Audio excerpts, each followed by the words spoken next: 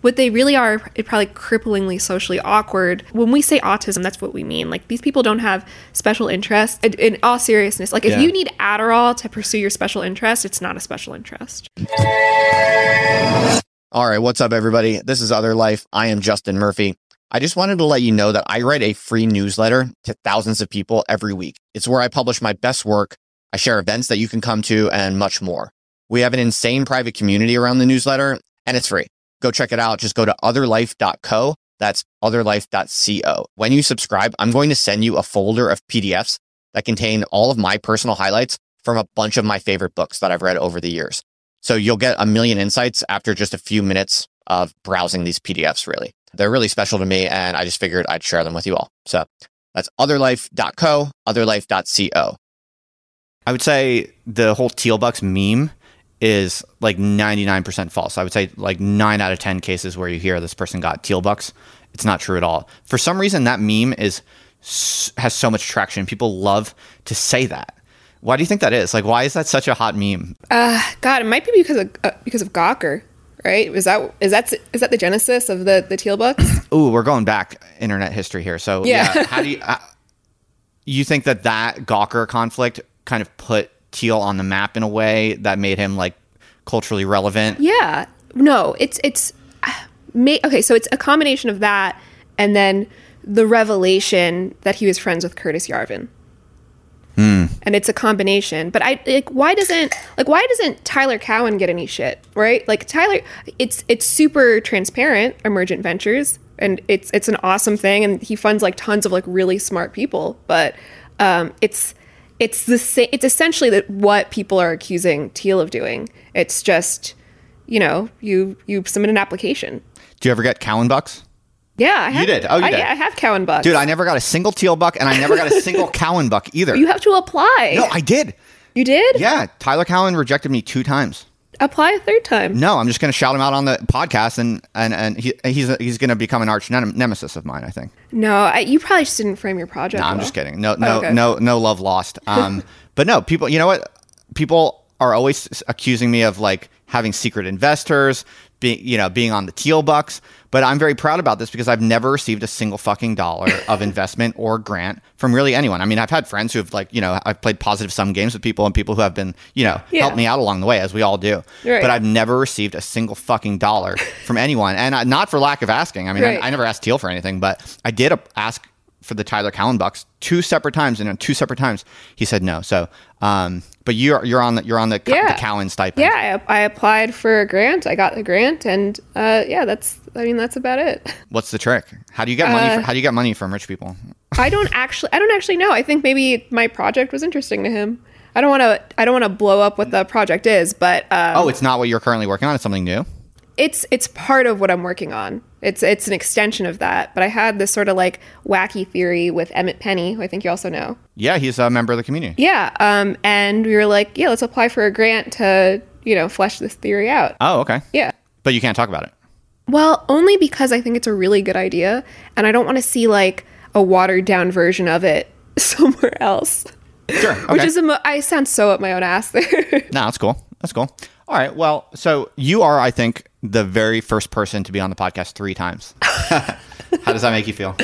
I feel like that's the role I play online. Oh, in general? Like you've been on other people's podcasts many times? I'm sort of the like weird... I feel like we're actually similar in this way where it's just like we're like the unsinkable Molly Browns of Twitter. Like we're kind of involved in everything and no one really knows why. Do you feel like you say yes too much? I say yes to everything. Yeah. Do you feel like you cheapen your brand by going on too many podcasts? Not by going on too many podcasts, but I've definitely said yes to projects that I thought were cool, but I was like certainly not the right person to do it. And then it's like come back to haunt me. Oh, okay. And people are like, oh, well, you did this, in 2016. And I actually found that out from finding your Tumblr, and your full legal name, which I'll, tweet out. And that is actually, it conflicts with this project you're working on in 2022. Right. I say yes to just about every podcast invitation I ever receive. Yeah. And I'm starting to reevaluate that. I think it's not sensible. I've definitely been on some terrible ones. It's not, yeah, that's part of the problem. That can be the problem, but it's more just like it sucks up time. But two, I do think that I'm kind of more leaning towards nowadays. I like a style that's a little bit more like reserved and hidden and hard to get to. Just because it does suck up a lot of time, and I think it does kind of cheapen your brand a little bit. It could be good at first. Like, was it you who said like there's two ways to be successful? You can either be prolific or good or something. maybe. Well, no, I think there's some. I forget if I ever said that, but I think there's truth to that. That it's like the old quote or adage that quantity has a quality all of its own. Yeah. I do think that you can kind of lock into a certain amount of volume that more or less compensates for quality. Like if you suck but you do enough, you can kind of like grow that way. Yeah, just last person standing. I feel like that's been my my strategy. Like, am I the absolute best at what I do? No way, but I do it the most. So okay, I like that. So let's talk about this a little bit. Why don't you give us an update on all of your projects? You were on the podcast a couple times, so people probably remember you from the past. You write a Substack called Default Wisdom at defaultfriend.substack.com. But you also do a bunch of other things. I think you're kind of like me in that you're kind of always experimenting with different things. So what is your current focus? Like, how has your kind of internet project evolved and where is it at right now? How would you describe the main focus of your work right now? I think I'll start just taking people through the history. Yeah. Why I was on your podcast the first time was I did a short film about prostitutes in Thailand, and I never released it because the location was very hostile to me, and I just felt like it cursed the footage, and that's that. But that's why you decided not to publish it, because you had just bad experiences. It was the most hostile set anyone involved had ever been on. What do you mean by hostile set? Like the people working on the film like hated each other? Or? Okay, so our director of photography was extremely talented, but he thought it was his film. So he like changed the color palette that, we had talked about. He went way over budget. He was super mean to everyone. And then the people who owned the location that we shot at, they were behind on their rent by like $12,000, and they thought that I was rich, which I wasn't. I like worked like 3 or 4 jobs to save up for this film. Like I was working so much that I was like really on the verge of a nervous breakdown. So they thought I was rich, and they were. This is my theory, at least. So they're like, okay, we're just gonna say that this chick like destroyed our apartment and try to sue her or something. Okay, so you had this like nightmare kind of social problem. They accidentally revealed to me that they were behind on their rent. So I was like, I had gotten insurance, thank God, but I said this to the insurance company, like, these people are, $12,000 behind on rent, so I think that might have something to do with what's going on. And then the proof that they sent that we had destroyed their apartment was like super insufficient. But I was like kind of scared of these guys for a while. Well, and this is in Thailand? No, it was fictional. Okay. But I like recreated, Thailand and. Wow, so that project did complete. Like you have a finished film. I have a finished film, and you just never published it. Yeah, because I'm just like. It was just the energy was so bad. And then also like the storyline is, if I think I'm cancel bait now, this is before I had sort of like a consciousness. And I think like I tried to sort of like mask it by like saying sex worker instead of prostitute, but it was like still really like, honestly, like even not accepting like the woke premise, it's still kind of offensive. Like it's offensive by my own metrics. I'm like, I was too young But so it had a kind of sex negative attitude? I don't even want to say what the plot is because it's like bizarre and edgy, like in a way that it's edgy in the way where it's like clearly I was like working something out through the film, and it like some kind of anxiety that I had, and I wasn't aware of that. Like I showed it to my mom, and she was like, "What happened to you? Like who are you angry at?" Well, this is great because you're building lore for the film, and so when it eventually comes out, it's going to be like. It sounds really interesting now that you're like the way you explain why it never came to fruition. Yeah, you're selling it amazingly. Like it's thank you. Well, it sounds like provocative. It sounds like dangerous. It sounds like all this weird kind of like social energy behind it. So I feel like you should release it. Yeah, and it won a couple of contests. The screenplay at least. And like the comments that I would get back were like, this was really good, but I feel like I need to take a shower now. But I thought it was like, oh, because it's a horror film. So I was like, oh, it's really scary. And like, I was a successful, horrorist, but also, also with a W also, because it's about sex work. So you have this film, you completed it, but you haven't released it. This was like even pre-Default Friend. Right, okay. Yeah, so... so what comes after that? All right, so after that, then why was I on the podcast the second time? I don't know, just hanging out. Just to chat. So who knows? I mean, like, who knows what happened from that point? That's a wash. I mean, we should pause on the fact of how long ago this all was. Like, these are multiple years ago, like several years ago. Yeah, basically. I think this was 2018. And the whole like making friends on the internet thing now is very common now. It's kind of been normalized in a way. Yeah. But back then it was like still kind of new. Like I just want to kind of draw attention to we're OGs in this game, basically, you and I. Yeah, I mean, I have internet friends from before the 2010s even. Yeah. Yeah, like I don't know. I've had people I met on Neopets at my apartment. And back the second time you were on the podcast, were you even doing a newsletter at that time? I was. The newsletter, so it was events for a little bit, and then it was advice when COVID happened. And then I switched to just like whatever the hell I was thinking about. And then I just kept thinking about the internet, so it became sort of de facto about the internet. And then someone asked me, Forever Mag asked me and Delicious Tacos to do an advice column that went really well. And then we just kept doing it. Okay, that's recent though, right? That just started recently? Yeah. Okay, so what's the story with Forever Mag? Who is that? What is it all about? I heard about them, but I don't know anything. I don't think they're a lit mag per se, but I think they're almost a lit mag. New York and LA. And yeah, where's the cool. money coming from? Probably their own pockets is my... They're trust funders or what? No, I think they just... I don't really know them. But my guess would be it's a passion project. I could be wrong. And I think people buy it, so it's probably... Okay. Well, in my mental model of the cultural economy right now, there's really only three options. There's either, maybe four. It's either Teal Bucks or Cowan Bucks. But those are the same bucks, basically, I think. So it's either Teal Bucks or it's a VC or it's a profitable business. I think Cowan or it's trust fund. That's VC is all one category. Okay. That's what, because that's the thing about Teal Bucks. It's like anyone with money at all funds projects that they think are interesting.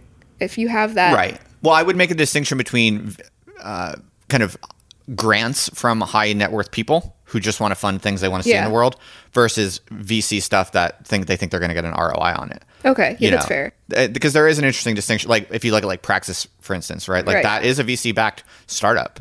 Presumably the people who invested in Praxis think it's going to be profitable for them in the long run. Yeah, but they're not in the same category. No, that's right. That's right. But they're kind of in our circles. It's kind of like a social thing. So it is kind of interesting actually how the lines are starting to blur in a way. So so there's Teal Bucks, there's VC, then there's profitable businesses like mine basically, and then there's trust funders. So we don't know about Forever Mag anyway. What's like their niche, or like how would you describe their subculture? I don't know them super well, so I don't want to miscategorize them. I think, and I'm not sure, that they're in sort of the like New York downtown scene that Mike Crumpler. Yeah. So how much do you know about all that? Not a lot. This is like what they call the Dime Square crew, I think, right? Right. Which feels just like a spiritual successor to what's always been there, alt-lit, and then, Right, and this is something you and I know more about. You've written about this a little bit, and I think you and I are of the age where the whole alt-lit thing back in the day is the closest kind of comparison case to this current iteration of the New York, like, alt-writer scene or whatever. So this is interesting to unpack. So this is something I wanted to actually ask you about. You've written about this, what you call the culture of confession. The people like Marie Calloway and Tao Lin and these people.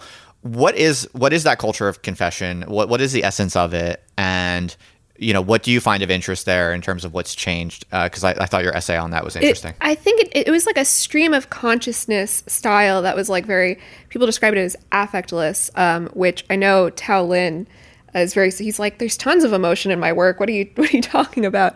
But I think it's like if you take, if you're on Adderall and you're constantly sort of updating your Facebook status with everything that's happening in your life. But if you made that literature, Right. I think that's alt lit. Did you participate in this moment at all? I tried, but I was too much of a fucking dork. Oh, were you? I mean, this is my thing. Speaking of Mike Crumpler, I hope I'm pronouncing his name correctly. I'm like always there, but I'm like, there's something almost like too autistic about me where I can't like, they kind of know I'm an outsider. And it's like, it's almost as though like, there's something about like, you just have to declare yourself part of a group to be part of a group mostly. But there's something that stops me. So I always stick out like a sore thumb. But this is what's interesting about the current moment compared to that period is that now you're much more rewarded for being truly independent and being productive on your own. Whereas back at that time, there was still like gatekeeping. Like I was tangentially involved in it. I was friends with some people like who were kind of big in that scene or whatever. I'll never forget that we had a reading at our warehouse in Philadelphia one time that Steve Rogenbuck was at. And I think like Megan Boyle came through and people like that. And I think I wrote a few articles in like Thought Catalog back at that time. So I was like not deep in it, but I was tangential to it. And the big difference between then and now, in my opinion, is that back then you did still have to kind of ingratiate yourself in a scene. Yeah. Whereas now it's like if you're smart or interesting or weird or creative and you have the discipline to just like churn out newsletters, you can basically rise to the top in a way that you couldn't back then. I don't know if I agree. I think you still kind of need to ingratiate yourself to a scene. You can create your own scene with enough persistence, but that was true then too. Well, I mean, I'm not bragging or anything, but I feel like I'm truly not a member of any tribe or scene, and I've never I feel like I just literally don't. You're an edge case.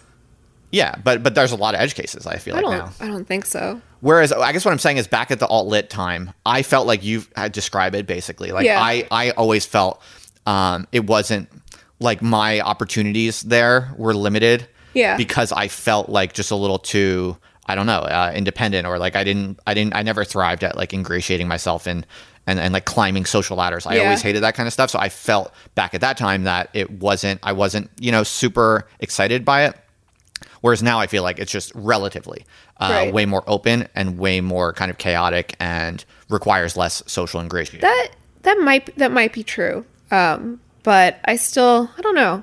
I think a little bit. Yeah. So what do you think changed in what you describe as the culture of confession? You talk about how things have changed since then. And where has that culture of confession gone and why? Speak about that a little bit. Well, I think it's coming back, and I think that it probably had been percolating, and I didn't realize this until the MPC Film Fest, right? And if you read a lot of the writing of the people who were involved with that film festival. And did you go to that? I did. Okay. And like sort of the stuff that was read at Angel Fest, which was a poetry reading that was organized as a part of, which was, I had a piece read there, but the gentleman who read it for me, because I was too nervous to get up there on my own, screamed it like it was death metal or something. It has like a similar sort of like, it's informed by being online a lot, but it's like it almost feels like a little inauthentic. I think it's more authentic now than it was then. In 2008, very sort of amused by their own bravery to reference Discord servers or whatever. Interesting. So you think compared to people like Tao Lin, it's more kind of awkward and autistic and self-referential, or less? They're both awkward and autistic and self-referential. However, Tao Lin is not an example of this. I would say he really, of those writers, he really was in a class of his own. And he's cool. Yeah, Marie Calloway too. But some of the other writers, like the names we don't even remember, would sort of like affect being very online when they really weren't, because like being on Facebook a lot and then being very online, they're sort of two different things, especially then. Interesting. Say more about what you mean by that. Like there was like, are you like addicted to social media because this is sort of what everyone's mainlining? There's something sort of like still normie about it, or are you like really like online in a way where like you're unintelligible to outsiders? And Right. So people like Tao and Megan were kind of the early representatives of this, like, because a lot of their writing was kind of like, whatever. I took Adderall. I tweeted 50 times today. Yeah. I haven't left the house. And there was something that felt like very true. And I bought it, right? And not that I didn't believe the sort of like younger, there's a lot of like 15-year-olds involved too. And it wasn't that I didn't believe them. Back then or now? Back then. Right. I mean, I was still in high school too. But like, it's not that I didn't like believe them, but you kind of could tell that they were like, it was like derivative. And at the time in New York, and I've never been able to articulate this correctly. So this is around the same time that like Silicon Valley's starting to boom again, and you have the app bubble. You have all these young people in tech, and then I don't know if it's even related to that, but there is this sort of like New York artist impulse to sort of be like, I'm interested in tech, I'm so online, and like they kind of weren't actually. It was just sort of saying it, and it shined through in a lot of the writing. Okay, that's kind of interesting. Now that I think about it, I never made that connection. Now that I think about it, the whole alt-lit thing was very separate from tech. Yeah. And not even anti-tech, but just totally distinct. Whereas now they're way closer, isn't it? Yeah. It's like people like you and I are sociologically way closer to tech and overlapping with tech people. And now there's a lot of kind of tech writers and tech Substack authors. Whereas back then it was very separate, wasn't it? Yeah, it was super separate. And also like it was people who were sort of like addicted to social media, in these alternative like art scenes, people who were like internet poisoned, and then tech. Those were like three different categories that, tech and internet poisoning might overlap. But a lot of these sort of like alt artists were kind of like affecting a certain like, oh, I'm so online and antisocial, and it was not really true. And how do you feel about it now? Is that kind of false affective attitude or tendency worse now, or just different? Like, how do you think about it? Or better maybe. Is it more authentic? Like, are the Gen Z kind of internet like crazy people, are they just like so far gone that they're like on some new shit? I mean, I think a lot of them are sort of like too amused with the sort of reputation of Gen Z as being like, digitally poisoned in this way where I feel like they're hamming it up for sure. Yeah. And it's, they're young, but like, I'm sure I did some analogous of this at that age. But, so my ex podcast co-host, when I did After the Orgy, which is like I think that can stand alone as its own art piece, a self-contained project. But she wrote this critique of Fuckboy. And it was, she skewered this book.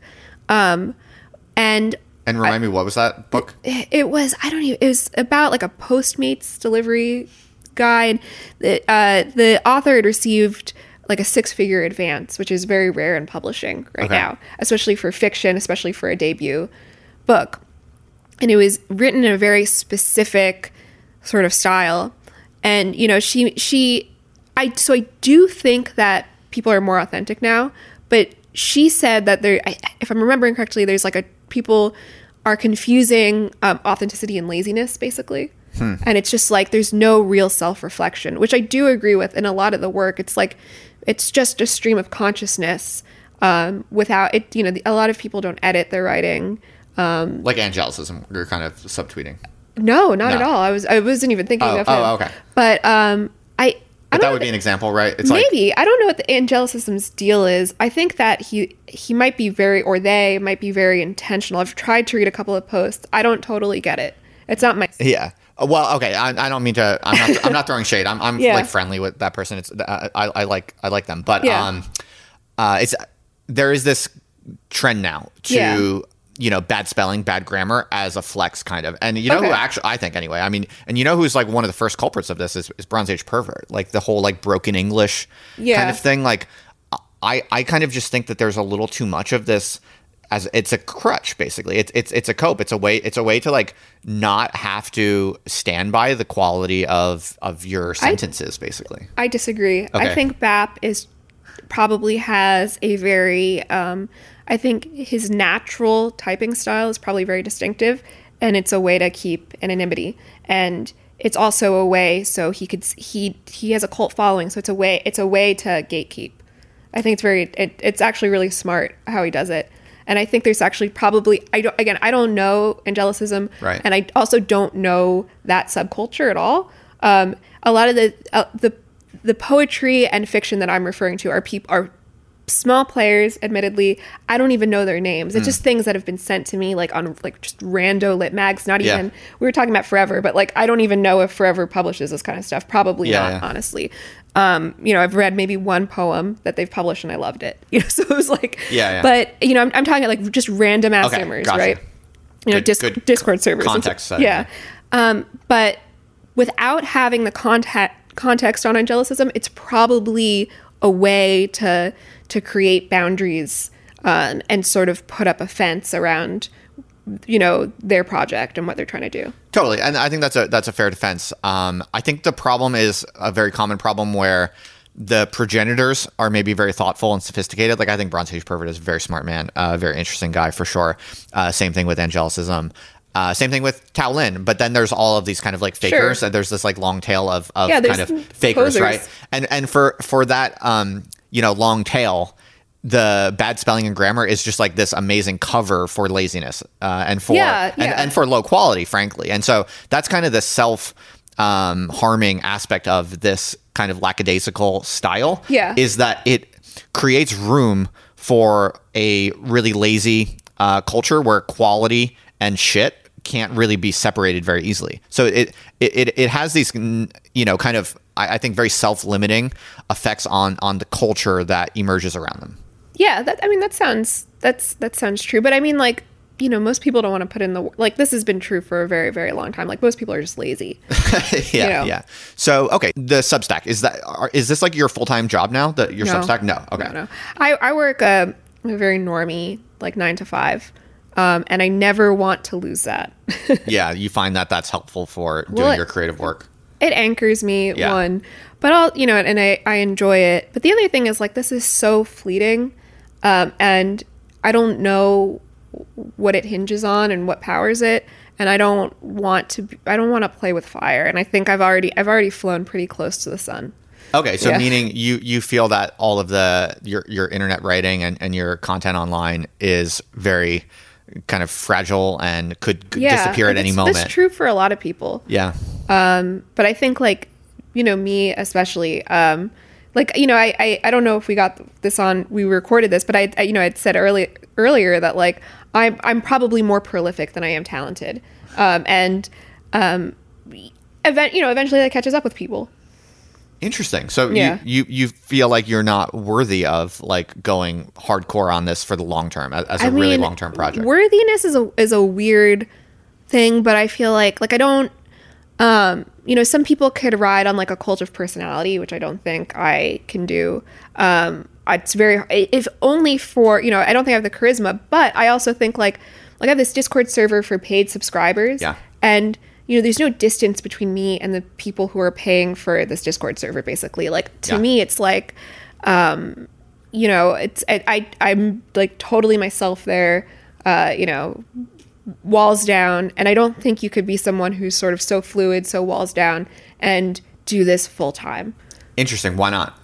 I think at a certain point you need to put up boundaries. And also that's how you perpetuate success is, thinking that you should be successful. Like sometimes I read, there's a Substack that I really like, and I'm going to say something critical of it, so I'm not going to say what it is. No, come on. But okay, I'll describe, and people could context this. There's a young woman she's a leftist. She's like 20 years old, and her content's really interesting and really good. But even though she's like often sort of transparent about her success or even apologetic, well, not apologetic, but like she has a lot of gratitude for it. She's very big or kind of big or medium big. And I would put money on her becoming like very big, right? Like, okay. You kind of can tell that she thinks that she deserves it in a way. Like she can, right. Or she could like envision it at least. Yeah. Hell yeah. She can envision herself as someone who, has a sort of like parasocial following. I have to know who. I have to guess. Is it this Anne Helen Petersen chick? No. Close? No. Isn't Anne Helen Petersen like an older Is she? I think she's our age. I don't know though. So like in her 30s? I think. I don't know Yeah. though. I think she's quite big actually though. Yeah. So who are you? Just tell us. No, I'm not going to say. Really? I mean, why? Yeah, because You're not being uncharitable. because I feels like weird somehow to like comment on Fair enough. someone like this. I'll just keep thinking and I'll keep guessing. Yeah, I'm like armchair psychoanalyzing a person I don't know. But what you're making a really good point, and it's Yeah. important. Like Yeah. success on the internet requires real belief that Yeah. you're gonna that you're gonna do it, that you deserve it, Yeah. that it's your destiny. Like you have to hype yourself up on all that shit. Speaking of people who've already creeped out, I think like Ayla is actually a good example of this because I think part of the reason she pisses people off is not just the sometimes perplexing nature of her mind, which is very unique, but you could sort of tell she has like a sense of, she has a confidence and a certainty that most people don't have, and that helps propel her success.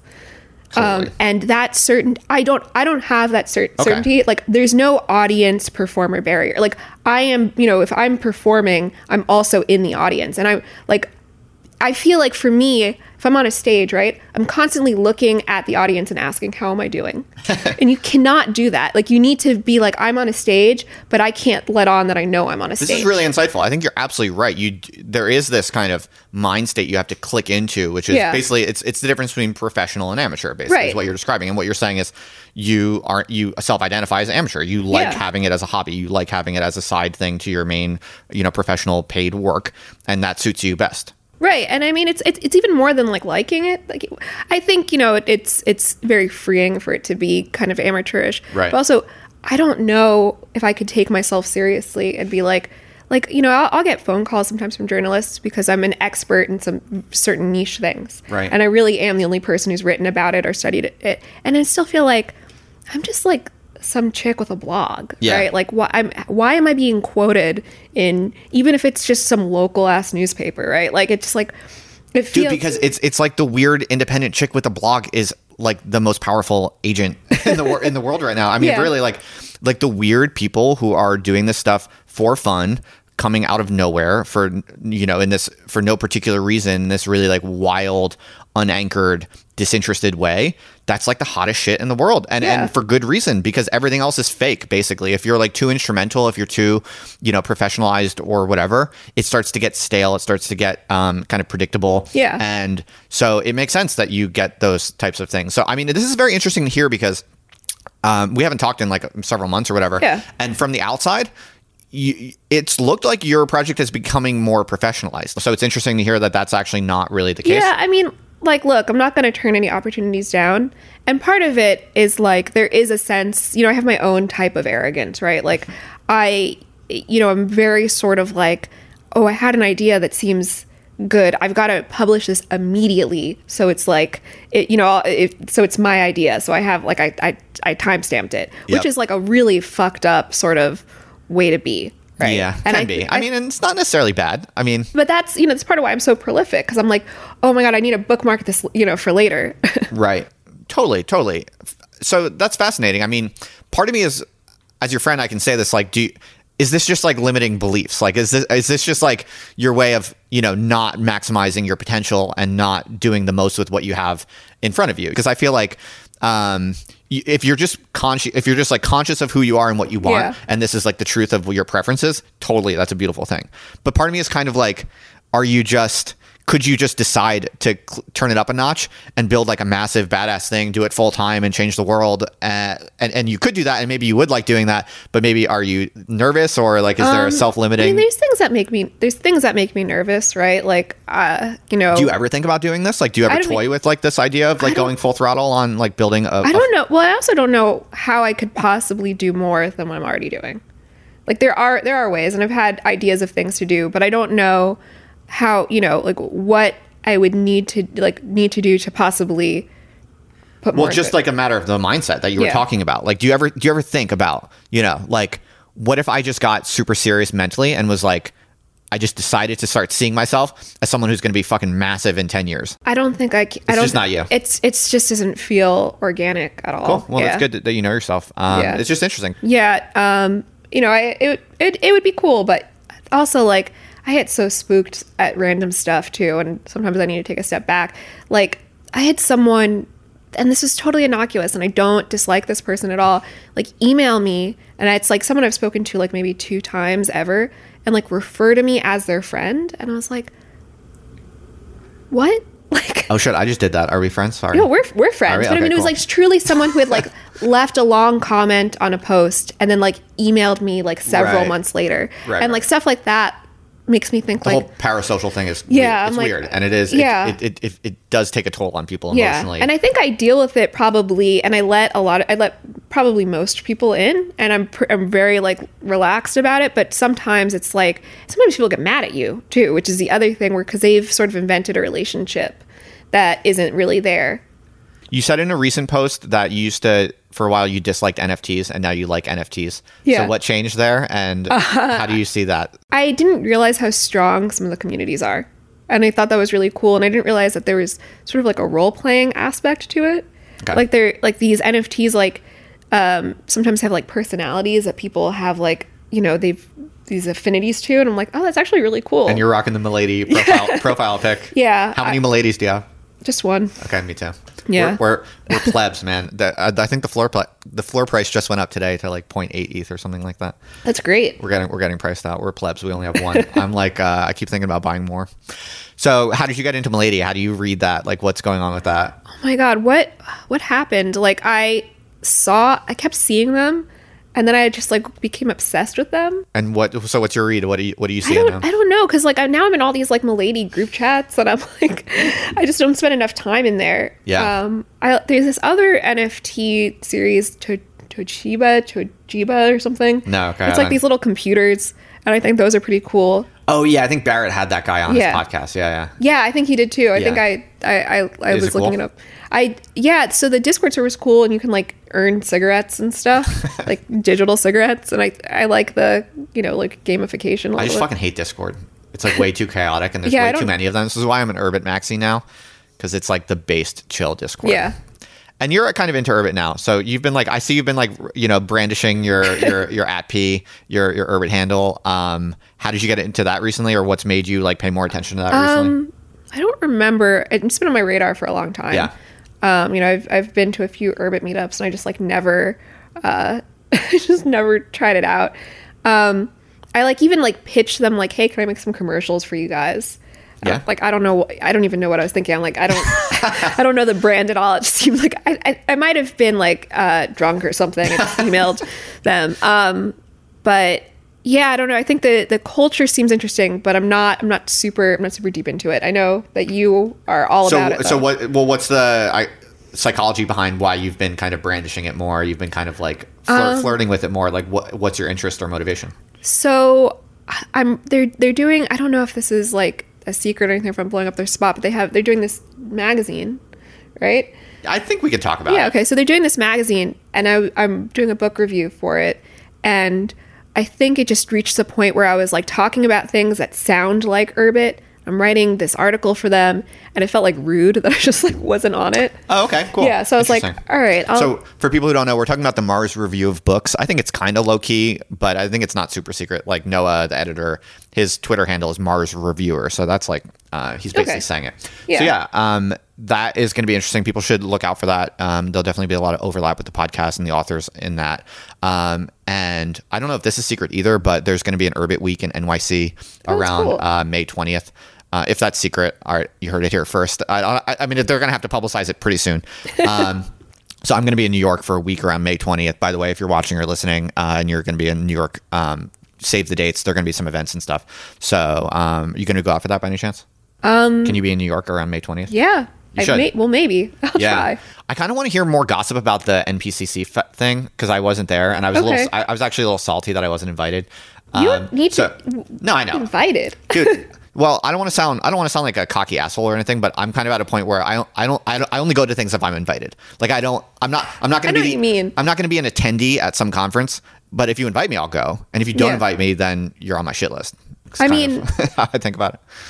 I think this, you know, I don't know how much cash they had to fly people out is the thing. I think they might have flown out like filmmakers. Yeah, well, I should have been on the fucking list. Why didn't you submit a film?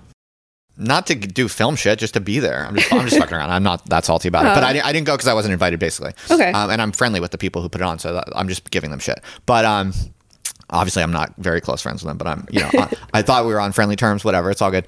But I want to hear just more about, because it was interesting, and you have great takes when it comes to just like interpreting cultural moments. What do you make of this kind of weird, it's weird to me that in New York, there's this like new scene, which is very independent, kind of schizoid, very kind of anti-establishment.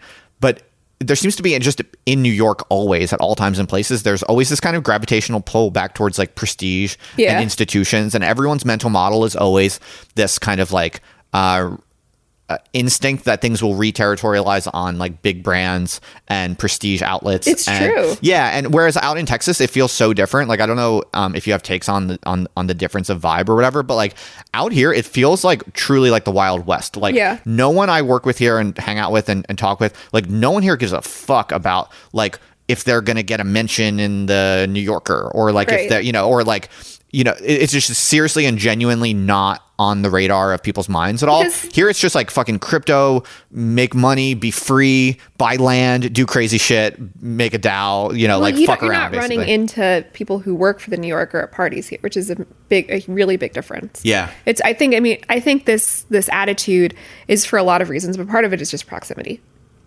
And I think the reason that it's actually smart to pay attention to these downtown scenes, even if they seem ineffectual or derivative or whatever. And I'm not saying that they are. I'm saying even if they, even if that's your opinion, is because it always ends up informing, it always ends up informing larger culture. It trickles down. And when journalists, scrape for content, that's part of where they go. What I think is interesting now is like you have this sort of old guard that is irrelevant. And the scene's, evolving.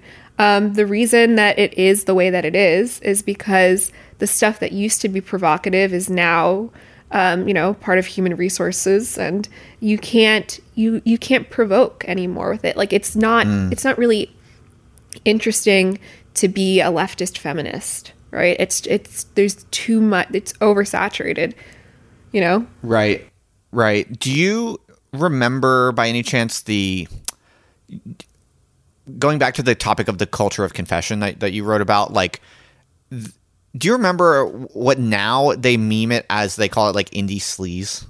Have you seen this meme? There's like an Instagram account called Indie Sleaze. So much of this is like invented. Yeah, so let's talk about this. Because I wonder what you know about it or what you think about it. Because I was thinking about this the other day, kind of connected to like this kind of reformation of the alt-lit vibe in the New York scenes that's happening now in a similar way to the Tao Lin thing, but with its own distinct characteristics.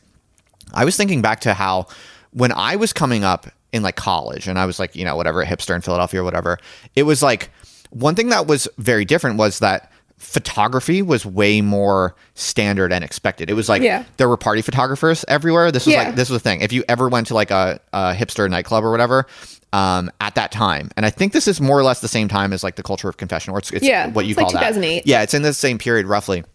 It's like there were always photographers, and no one was skittish about photography. It was like cool. You wanted the party photographer to like snap you, and then the day after the party, everyone would be like on the websites looking to see if they were like in the photographer's like Facebook photos or whatever. Like, do you remember this? Were you like involved? Was that something like you lived through? I remember it. I wasn't involved with it. Okay. I think I was too young at the time, but like I definitely remember being like, I wish I looked like Corey Kennedy. Exactly. Right. And I was aware of it from the internet. So to me, I find this interesting because, and I just wonder what you think about it, because this is one big difference between then and now, despite the similarities, is sensitivity to things like photography and a kind of like instinctual wish for privacy and obscurity. Like to me, this is a very clear one. Back then, it was cool and fun. Everyone wanted to be photographed, and that was it was expected. It was part of the fun. Nowadays, people I feel like are, I don't know what it is. Maybe you have a theory. Maybe it's a kind of like being kind of resentful towards like mass surveillance and Facebook tracking your data. And there's like this generalized vibe today of like being watched all the time, and the ubiquity of cell phone photography and all of that. That now there's this kind of cultural reaction to that, where when people go to parties, they don't want your fucking camera in their face. And Right. and that's almost seen as like an affront. It's like an invasion of privacy or whatever. Whereas back then it was cool. Yet now, that moment of party photography back then is now a hip meme.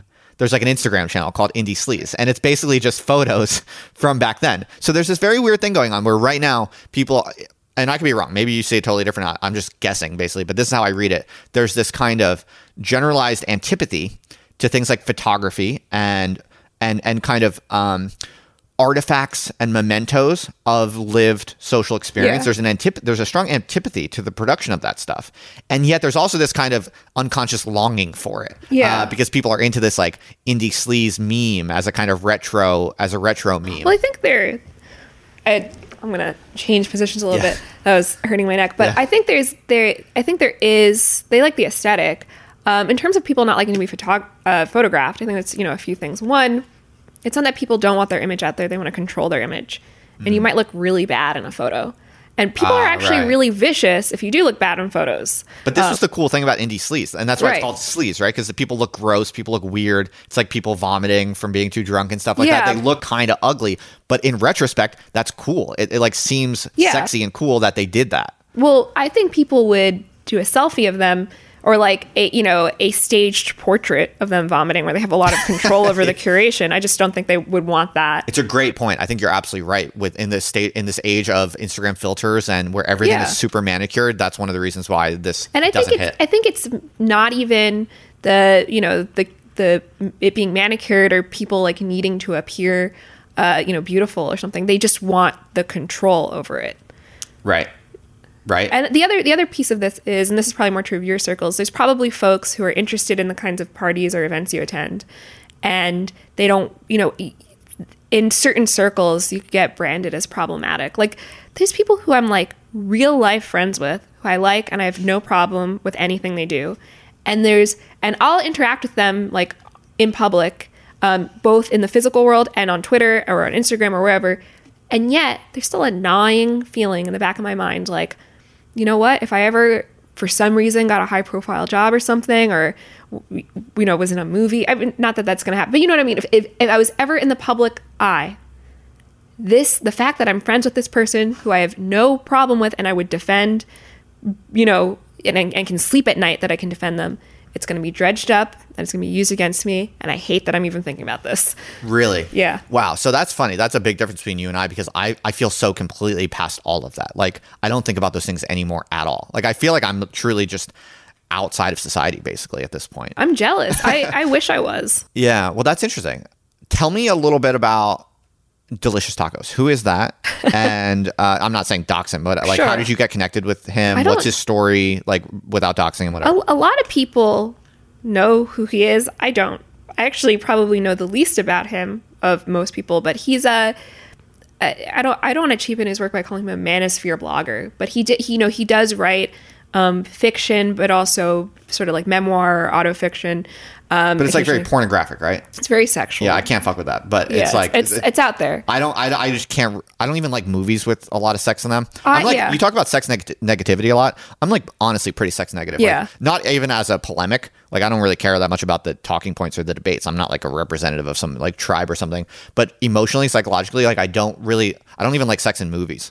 Let alone like I reading, feel you. reading Yeah. like pornographic literature. So I've heard that Delicious Tacos is really cool and a good writer and an interesting badass guy. But I can't read that stuff. It's not my taste. So I want to learn more about like why is he cool? What's he all about? So I actually I struggle to read some of his more pornographic stuff too, because it just feels like, often it's real people, and then I'm automatically sort of like there's no distance, and now I feel like I kind of know him, and it like complicates how I consume the work.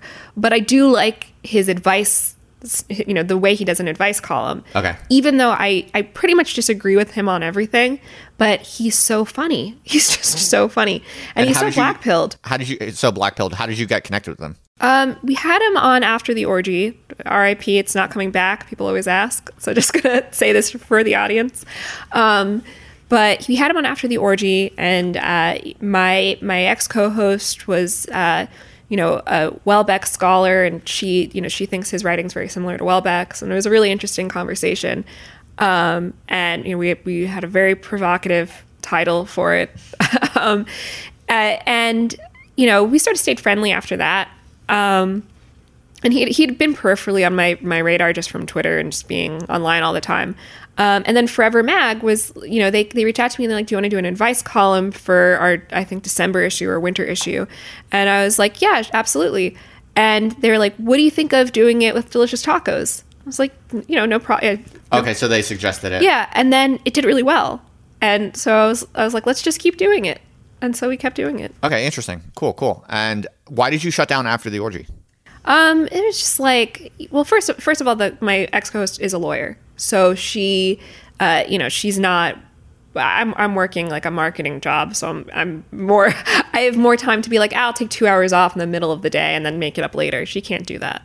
And then I feel like we were sort of on different wavelengths about some of the content. She's really interested in literature, and I think our best episodes were deconstructing works of literature, but like. You know, it just felt like I'm doing this internet culture thing and she's sort of doing another thing, and it just fell apart. That's the hardest thing about collaborations is they always just something they're fragile. Yeah. This is like what Chat for God was for me. It was kind of about to blow. It was kind of blowing up, honestly, and I thought it was really amazing content. But Ashley and I just couldn't like get on the same page, which is totally fine. But and it's like a weird thing to explain to people because they're like they want more. Like, well, they want more, and they're disappointed. Well, but also they're like, oh, so do you guys hate each other? It's like it's just like sometimes there's just not the right professional chemistry, and I think you don't know what that means until it happens, and it's like never like a personal. Oh, how about Compact Mag? What's their story? And like, because you wrote an article for them. I did write an article for them. What do you know about them? I mean, they seem like they're just sort of filling this space where, you know, I feel like there's, for a long time, people have been sort of defensively right-wing, let's say. And it's like people who like aren't really right-wing sort of feel like they need to say they're right-wing because there's nowhere else to go. And I think Compact is sort of acknowledging the weird space that's created, and they're kind of honestly saying like, we believe different things, but we're just, you know, we're against sort of the current order. They're post-liberal, but you know, being post-liberal it can mean so many different things, right? And they're allowing for all these strange bedfellows for there to be a little bit more like diversity, and that diversity is acknowledged, and that's my take on it, at least. Yeah. They're kind of like going for like religiously conservative, like economic leftism. Is that? That's like my very vague read from afar. I think it's a mix. Yeah. Okay, I was just curious if they had any gossip about them or whatever. No gossip. No, you know. It's cool that you know, Nina's a great editor. I'm glad, you know, I'm happy to see her. Was she your editor for your article? Yeah. Cool. I enjoyed working with her. Yeah, she's cool, and I'm happy that it's doing well. Yeah. No, she's awesome. Yeah. So one of your big ideas, probably your big idea, your main idea, has to do with sex negativity. This is something you've been writing about and talking about for probably the longest. I would say, if you have one kind of key theme in your work, it's this theme of sex negativity and just generally this feeling a lot of people have that there either is right now or is going to be, or there's a kind of mounting backlash against the sex positivity that we've kind of been drowned in for many years now. Why don't you give me and the audience give us the TLDR on your views there, and then we'll talk about that for a little bit. So I, you know, embarrassingly almost, I've noticed that I'm the you know, I think that the sort of meta idea is the pendulum swings back and forth, and I'm the pendulum person, right? Okay. You know, so I had this, I felt like I was like having like a seizure or something. I just like one day I like wrote this blog post, and it's like filled with typos. It's totally insane. I've never gone back and looked at it, you know, and it just did very well. And it you know, just keeps getting cited. And in this blog post, I'm like, sex positivity has basically become passé.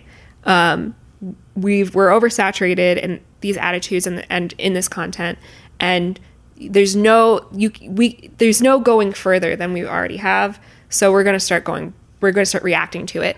And you know, there's going to be many expressions of this, but this is mostly it's going to be how we talk about sex, how it's expressed on social media. You know, sort of the zeitgeist is going to change. Does this change lived behaviors? I don't know, because we're in a sex recession, and yet we're also completely oversaturated with basically porn. So, I mean, I don't know how it's going to impact behaviors, but I do think that it's going to be tacky to be really open about your sex life. Well, and do you think this, you often talk about this as something that you see as coming, but is it already here? Like, I mean, it's for them. It's not evenly distributed, but it is here. Like, I don't think you could, I would say like even 5 years ago, maybe less, you could build a career off the back of, like, especially as a woman, being very frank about your sex life. Right. If you did that now, it would be like very, very, passe. Yeah, it's interesting. Kind of going back to our discussion about the current literary counterculture. Yeah. Compared to the alt-lit moment. You could argue that one big difference is that there's way less sex involved. Yeah. Like the whole indie sleaze thing I was talking about before, that had a lot of sexual kind of energy, right? Like those cool party pics that were so fashionable back then. It had like sexual undertones, right? It was like who's sleeping with who and who's going to sleep with who. And that was kind of like part of the drama, part of the subculture. Whereas now it seems to me, correct me if I'm wrong, I am ultimately, I'm just a middle-aged man who lives in Austin, Texas. I don't fucking know what's going on, but yeah, it sure seems to me that the literary countercultures right now are relatively sexless. Like, I don't know. I'm sure people are having sex, but it's not like a big part of it. Like when I look at like, people like Honor Levy, or I look at like, NPCC Fest, there's like nothing that I see or hear that stands out that has anything to do with like this person is fucking this person and this is interesting to me, or this is dramatic, or this is that, like, that's just not part of the subplot. It's not part of the characters. It's not part of the intrigue at all. Or am I missing something?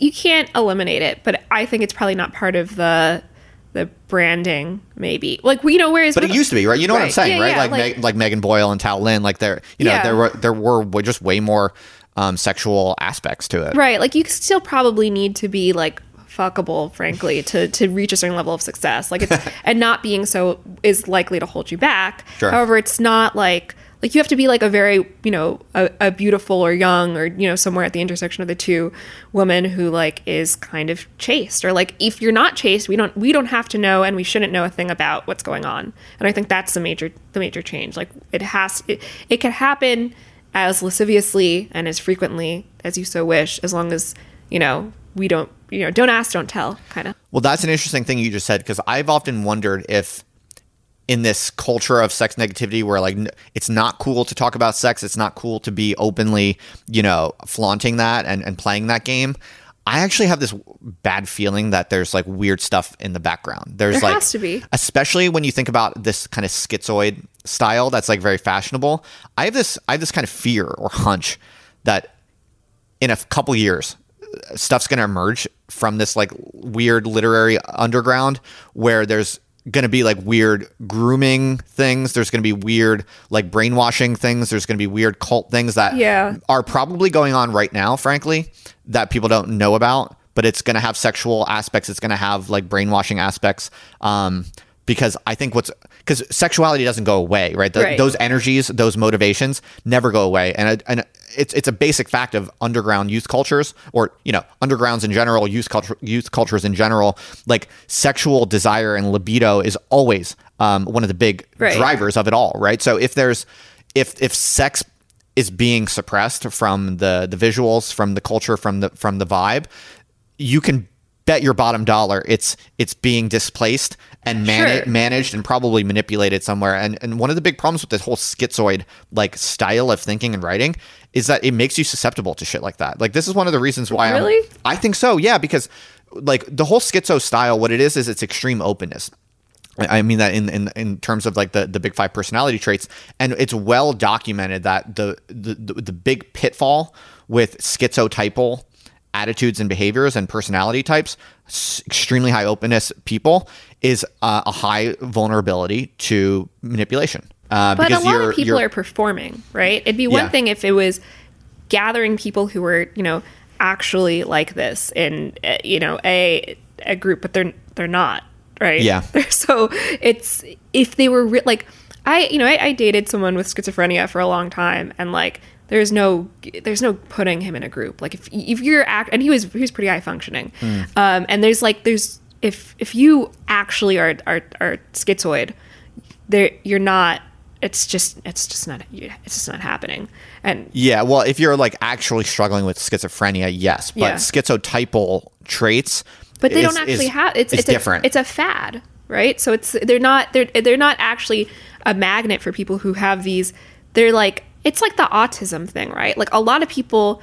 Right, it's fashionable to be autistic, but like most people who talk about that are not. And even if it's something that's sort of out of their control, what they really are probably cripplingly socially awkward, and that's a it feels, that's when we say autism, that's what we mean. Like these people don't have special interests. Like there's a difference between I'm fixated on something because I have an addictive personality, or I'm fixated on something because I take a lot of Adderall. Yeah. And I mean, in all seriousness, like if you need Adderall to pursue your special interest, it's not a special interest. Huh? That's a good line. Yeah. Like in all seriousness, and I think like, and I'm very sympathetic to people who are like, I'm cripplingly socially awkward, and I feel as though it is a disability, and it might be, but it's not autism. What do you make of the post-rationalist like subculture on Twitter? Okay, you want to talk about actually autistic? Say more. I would buy that a lot of those people are autistic and not just awkward. Now, you didn't go to the vibe camp thing, did you? I did not. You thought about it. I thought about it. I was like, I'm pretty sure that this is not for me. Yeah. Well, it goes back to what I said before. I only go to things that I'm like explicitly invited to speak at. I would have gone if I knew how to drive and it was closer to Austin. I shower like 3 times a day. Like that's a real number. And I'm like very sensitive to like not even other people smelling bad, but like the thought that I might smell bad.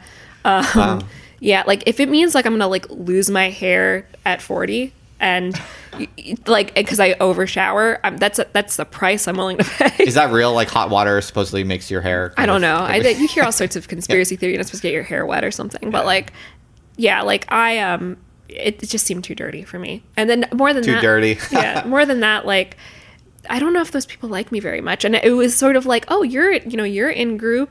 And I'm like, I don't know what that means. And I think a lot of them don't realize what some of my values and beliefs are.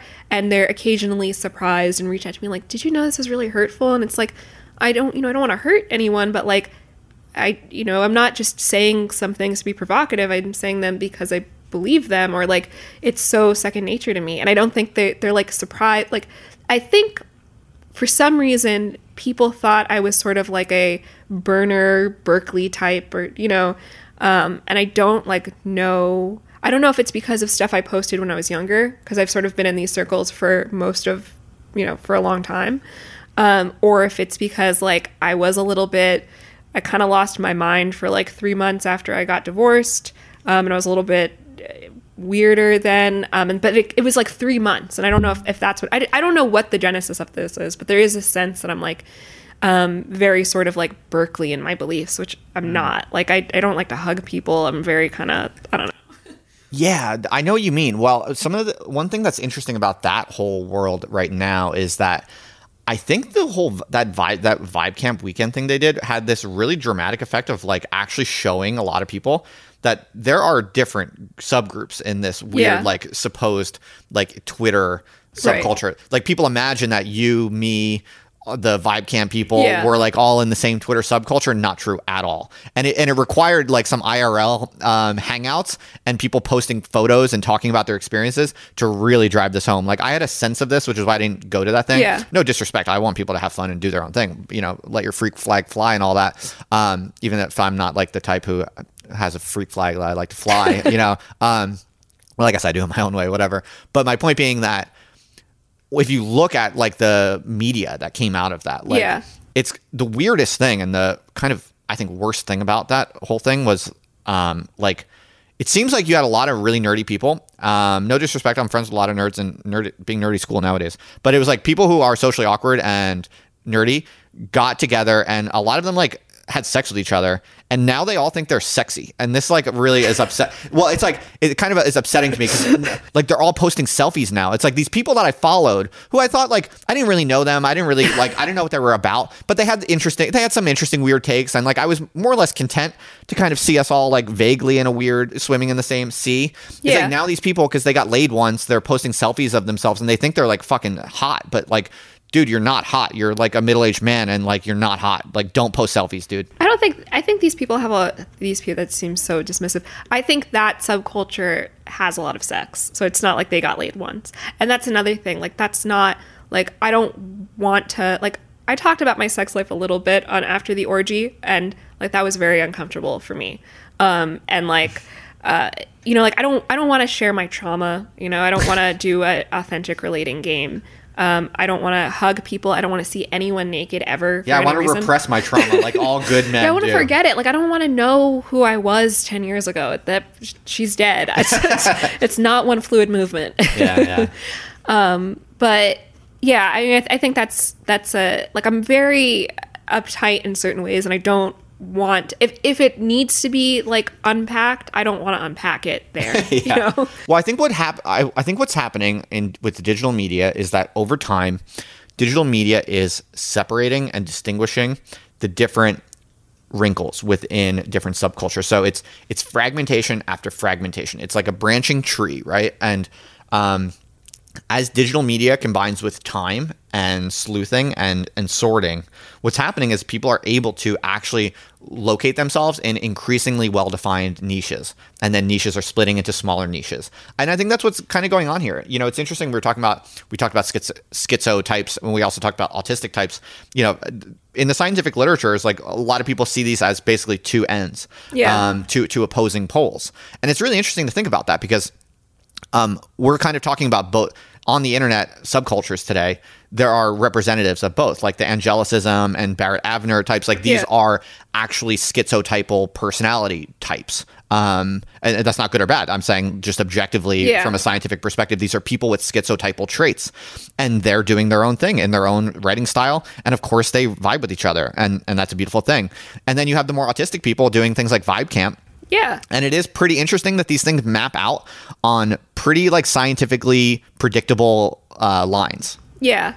And there's also borderlines. Like I mean, and I kind of think like you're either autistic or borderline sort of, and today, you know, abusing those labels totally. Well, I feel like you and I, and correct me if I'm wrong, but I feel like you and I are kind of in the same camp in that we're basically, we lean like somewhat socially conservative.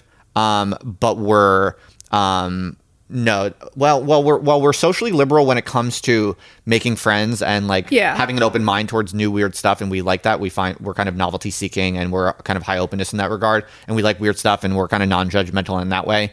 But when it comes to like disgust sensitivity and just basic kind of the psychology around values, we're more socially conservative. Basically, is that fair to say? I'd say I've dipped into, I've tested my own limits a few times, and I don't want to pretend like I've never, like done things or said, but same. these days for sure, like I'm increasingly. So what would you call our camp then? This is an interesting question, because I feel like the whole Angelicism, Barrett Avner subculture, it's fairly coherent. Like you have a sense of like, you can point to those people and you can call it whatever. You can call it something that sounds like schizoid or whatever. Like you kind of get it. That makes sense. And then you can point to the post-rationalist Vibe Camp people, and you're like, okay, yeah, those people are in a circle. That's their own thing.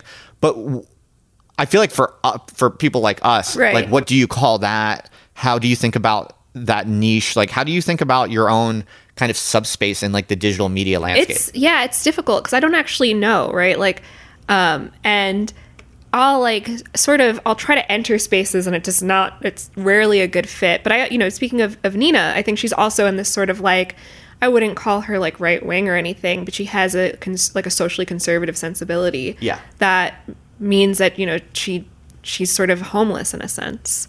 Right. Maybe it just doesn't have a name yet. I think there's a lot of people sort of like us, where they're sort of some of them are sort of shuffled into different right wing circles, and it's like not quite the right fit, but they have something like the way they approach gender or sexuality kind of, you know, that's what the core of their writing or something, and it keeps them there. Right. But there's like just not a good name for it.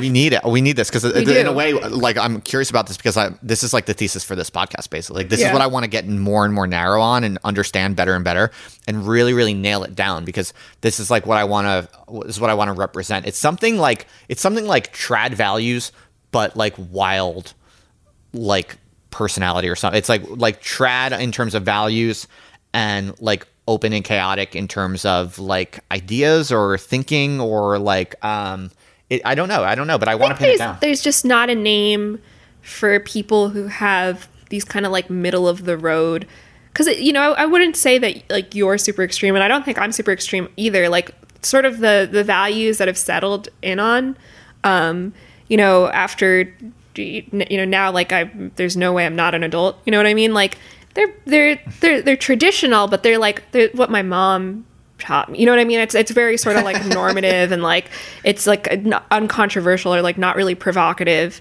if it was 1994. I'm curious how you see kind of the content landscape, like for yourself, maybe more generally. You know, you're obviously in the thick of it. You're super online. You have a Substack. You do a ton of all different kinds of things. You do podcasting. You do the Substack.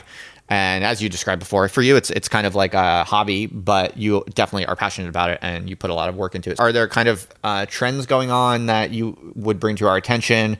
Do you think the Substack phenomena is here to stay and it's only going to get bigger?